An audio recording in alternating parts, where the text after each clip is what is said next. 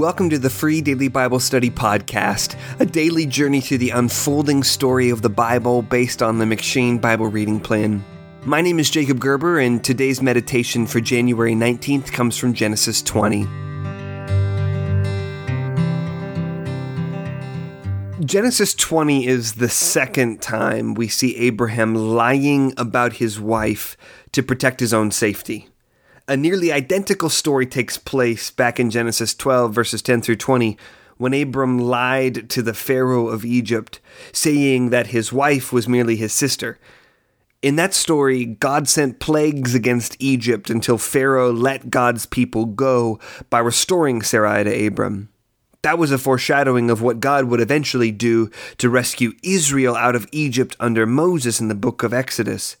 But the story of Genesis 12 wasn't Pharaoh's fault. Abram had lied to Pharaoh out of fear that someone would kill him to take Sarai for himself. Perhaps we could understand Abram's fear in Genesis 12 since he had just left his home country to go to a strange land that Yahweh had called him to. And keep in mind that Yahweh was a new God for Abraham. We are told in Joshua 24 verse 2 that Abraham had previously served other gods.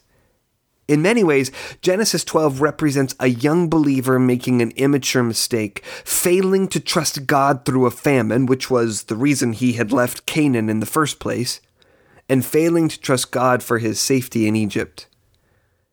But why on earth does Abraham repeat the same mistake at this point that he had all the way back in Genesis 12? In Genesis 20, we see Abraham lying to a different king, but with the same self-protecting lie, telling Abimelech that Sarah was merely his sister. And once again, Abraham lied because he was worried that someone might kill him to steal Sarah away for himself. First, we should be reminded from this story that our salvation is all of grace. We tend to forget that, especially when we are thinking about the lives of the great patriarchs like Abraham, whom we tend to idealize.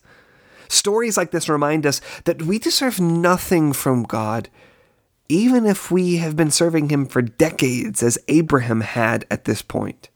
Everything we have, we receive freely by God's grace through Jesus Christ, just as Abraham did. Second, we should see in this story a warning not to think too highly of ourselves. If our salvation is indeed all of grace, then we shouldn't be deceived into thinking that we are above falling into sin, even major sins from early in our lives that we have overcome. If even Abraham was not above major failures of faith, then why should we think that we are? Instead, we need to fight to keep the gospel in plain view. We are great sinners in need of a great Savior. That was true when we first believed on Christ. It is still true today, and it will remain true for as long as God gives us breath. Today, repent and believe the gospel again. Thanks for listening to the Free Daily Bible Study Podcast. To receive Free Daily Bible Study by email and to get exclusive Bible study content and offers, sign up at freedailybiblestudy.com/subscribe.